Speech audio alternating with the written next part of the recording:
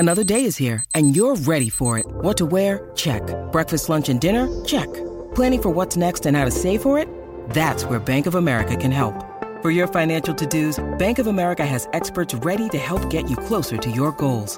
Get started at one of our local financial centers or 24/7 in our mobile banking app. Find a location near you at bankofamerica.com/talktous. What would you like the power to do? Mobile banking requires downloading the app and is only available for select devices. Message and data rates may apply. Bank of America N.A., member FDIC.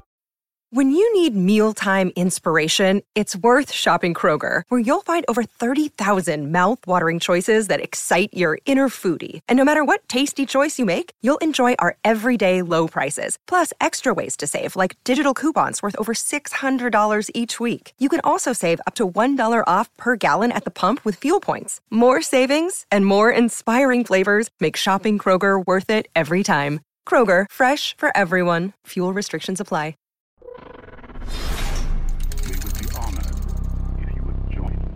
Hey guys, what is going on today? I hope you're all having an awesome day. So today let's go back to the prequels and try to understand just what Anakin needed to do in order to achieve that rank of master that he so desperately wanted. By the way, I just want to throw a quick shout out to my boy Uriel Poof in the background there. May you rest in peace.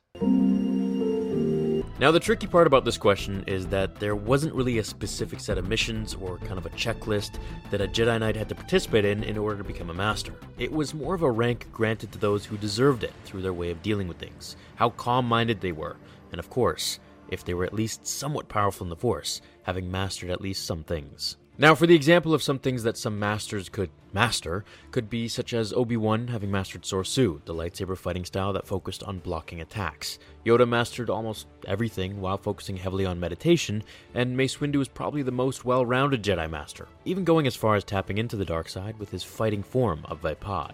So this brings us to Anakin, the prophecy. He was powerful in both the Force and lightsaber fighting, so why wasn't he granted the rank of Master that he wanted so badly? I'll first say that Mace Windu didn't trust him one bit. We know this. One of the main canon reasons is when we got this scene right here. This was the first time the Council became aware of not just Anakin's powers, but his anger that swelled within him.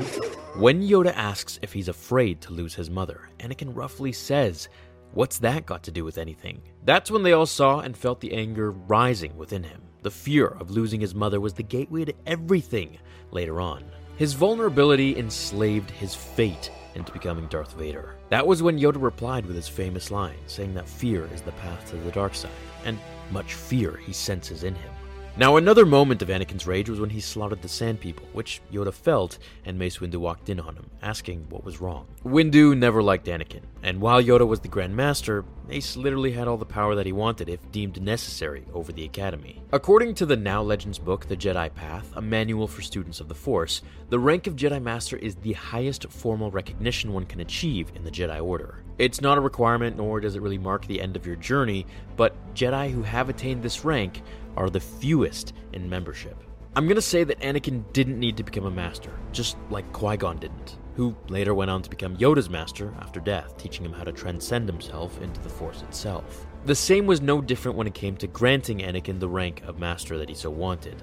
Now, the Council didn't think it seemed right to grant the highest ranking to someone who was so emotionally unbalanced, as we can see when they're first talking to Obi-Wan about training the boy. This was where Yoda said that he's very fearful of the boy's future, alluding to us that they obviously don't trust him, but also that he could be redeemed if Obi-Wan trains him right. So at the end of the day, there really wasn't anything Anakin needed to do in order to become a master. He had already proven himself in the Clone Wars and of course in other various missions.